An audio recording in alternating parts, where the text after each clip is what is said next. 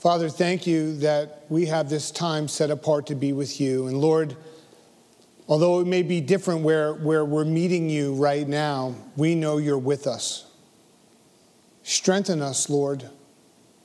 Father, speak boldly into our hearts and minds that we could be transformed, Father, that we could be changed because we're meeting you in this moment. And we ask this in Jesus' name. Amen.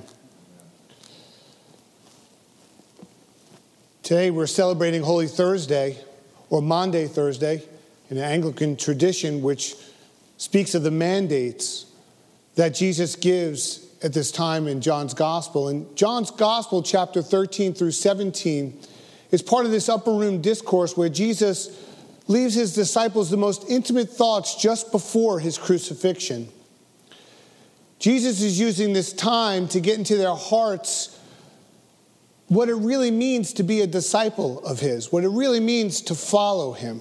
And the disciples begin eating this meal together with Jesus, and there's one thing that they seem to forget to do at this time, which was to wash their feet.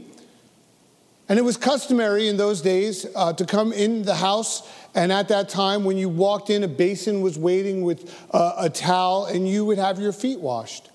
And that job would be left to the servant of the home, the one who would maybe prepare meals, but also welcome those who would come to the door. And that servant would be the one who would wash those who enter the house's feet. And the disciples are eating, including Judas, who's with them.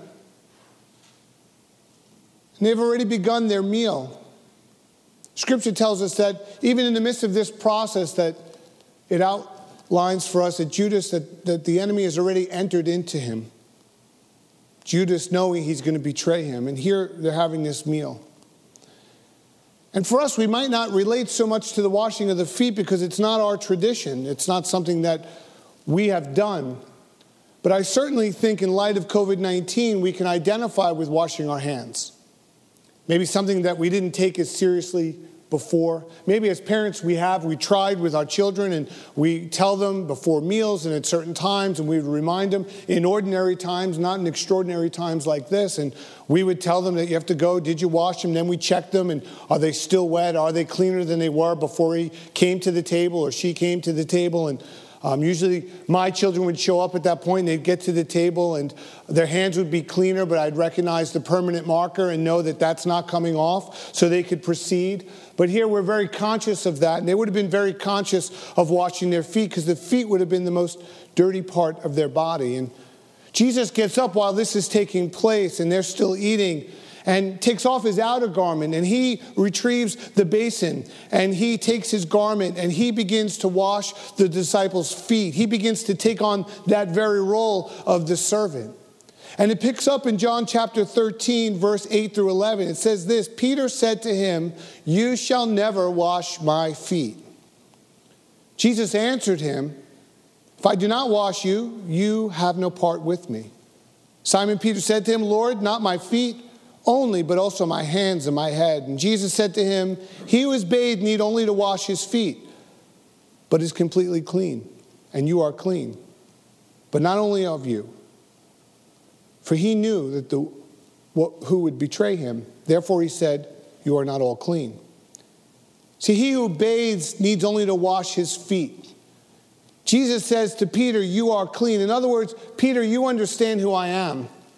Salvation's come to that understanding for Peter that he's transformed. He's recognized who Christ is.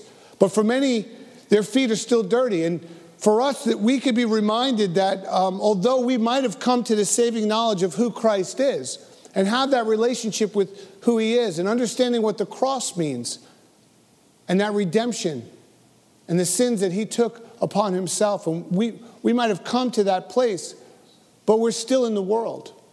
And we still carry our own humanity, and we still have trials, and we still fail, and we still fall short. And there's that reminder that we need to continually wash our feet, continually to be cleansed by him when we've strayed. And Jesus washing the disciples' feet not only modeled a servant, but it also modeled forgiveness of the sins. 1 John 1:9 says this, if we confess our sins, he's faithful and just to forgive us our sins and to cleanse us from all unrighteousness. Now that Jesus is modeling this for his disciples, he would also begin to charge them how to live this out. He would begin to put in their hearts that there's a greater picture here. And it picks up in John 13, verse 12. And here's the charge that he leads. Here's the mandate that he begins to give. That so when he had washed their feet, taken his garment and sat down again, he said to them, do you know what I have done to you? You call me teacher and Lord, and you say, well, for so I am. I then, your Lord and teacher, have washed your feet. You also ought to wash one another's feet. There's the call. Verse 15, he says, for I've given you an example that you should do as I have done to you. Most assuredly, I say to you, a servant is not greater than his master, nor is he who is sent greater than he who sent him.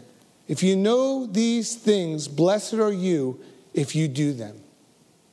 You see, Christians who are disciples of Christ have a call on their life to be like Christ. And Christ gave us this model. Christ showed his disciples, and we continue to read, and it's being shown to us that we would greater understand that. When Jesus said in verse 17, you know these things, and blessed are you if you do them. That knowing this and getting this in your heart and walking this out and living this out, even in times of great uncertainty, we don't forget from which we come, who Christ is in our life, and that call for each of us to act like Christ, to be like Christ. And what does that look like? We're currently faced with our first pandemic in our lifetime, and it's radically altered our lives. But the truth is, it's not the world's first pandemic, and it might not be the world's last. Truth is, we live in a fallen world. And sin has consequences. And that is why we need a Savior. That's why Jesus did what he did. And that's why he left his disciples the great opportunity to be the church, to wash one another's feet, and what that would look like if they continued to carry that out, that mission, to be like Christ. In the year 165, a plague swept through the mighty Roman Empire, wiping out 1 in 3 of the population. It happened again in 251 when 5,000 people per day were dying in the city of Rome alone. See, those who were infected were abandoned by their families and left to die in the streets. The government was helpless, and the emperor himself became infected. The pagan priests fled their temples where people had flocked for comfort and an explanation. People were far too weak to help themselves. And if the plague didn't kill you, hunger, thirst, and loneliness would. It was catastrophic. And at this time, something else also was happening. This little-known group of people who were called Christians started to get noticed. Christians did not come armed with intellectual answers to the problems of evil. They did not enjoy a supernatural ability to avoid pain and suffering. What they did was give water to those who were thirsty and food to those who hungered. The reality was, if you knew a Christian, you were statistically more likely to survive. And if you survived, it was the church that offered you the most loving, stable, and social environment. It wasn't clever apologetics or a strategic political organization, or even the witness of martyrdom so much that converted an empire. It was a simple conviction of normal women and men to wash one another's feet. And as a result, the church grew exponentially. They rise to the call, and they recognize the importance of that. That we don't forget that we don't let fear control our decisions. We let faith abound in our lives. And remember the call to be like Christ and what that looks like. And Jesus models it this night. He reminds us this night that he would never leave us and never forsake us. The institution of the Eucharist is given to us that he can always be with us. the call of disciples to love one another, to serve one another. See, we're called to that very thing, to love one another, serve one another. We're called to wash one another's feet, not just our family's feet, not just our fellow Christians' feet, but our neighbors' feet. Those in the world, those around us, their feet. Lest we forget that Jesus washed Judas's feet, the one who would betray him. The church grew exponentially because those who were Christians act like Christians. They saw the need. Those who were thirsty, they brought drink. Those who were hungry, they brought food. That's the call that we have as the church. That's the mandate, that we go and continue in the ministry of Christ.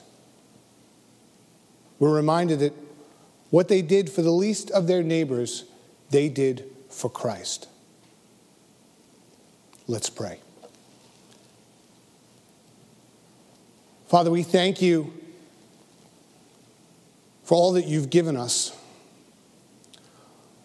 Lord, you are the one who gives life. You give it abundantly and eternally. And we thank you that you loved us so much that you were willing to go to the cross.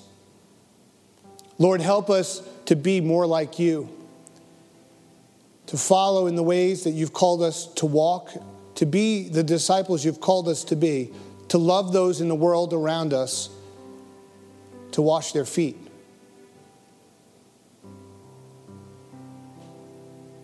Lord, I pray that we could be that symbol in a time of need, that we could bring hope to those maybe who are hopeless. Shape us, mold us, and form us to be more like you, I pray. In Jesus' name, amen. Help us have a passion and desire to wash the feet of those, Lord, that we know around us that don't know you or don't have that relationship with you. And Lord, teach us what it means to be more Christ-like, to truly be your disciple. Help us, Lord, to continue to be your church and the call that we have upon us. The first step, which is most important, is having that relationship with who he is and knowing what he's done for us. And to do that, we've got to ask him into our lives, to receive that forgiveness, to be washed and understand that is that why he went to that cross is while we were still sinners, Christ died for us. And what we have to do is repent. We have to turn from that one way that we've been living our lives and come into a new way of life, a new life that he gives us. And if you don't know Jesus that way, I want to give you an opportunity right now. Maybe this is your first time signing on or listening, and I want to tell you right now, the Lord loves you. And he wants to have a relationship with you. And if you want to have that relationship with him, if you want to know what the abundant life is like, the promise of that eternal life that he gives us by grace through faith, this gift he gives us, then I want you to pray with me. So I want you to just repeat after me. Say, Lord Jesus, I need you. I thank you for dying on the cross for my sins. I open the door of my heart and I ask you to come in. Take control of my life and make me the person that you want me to be. In Jesus' name.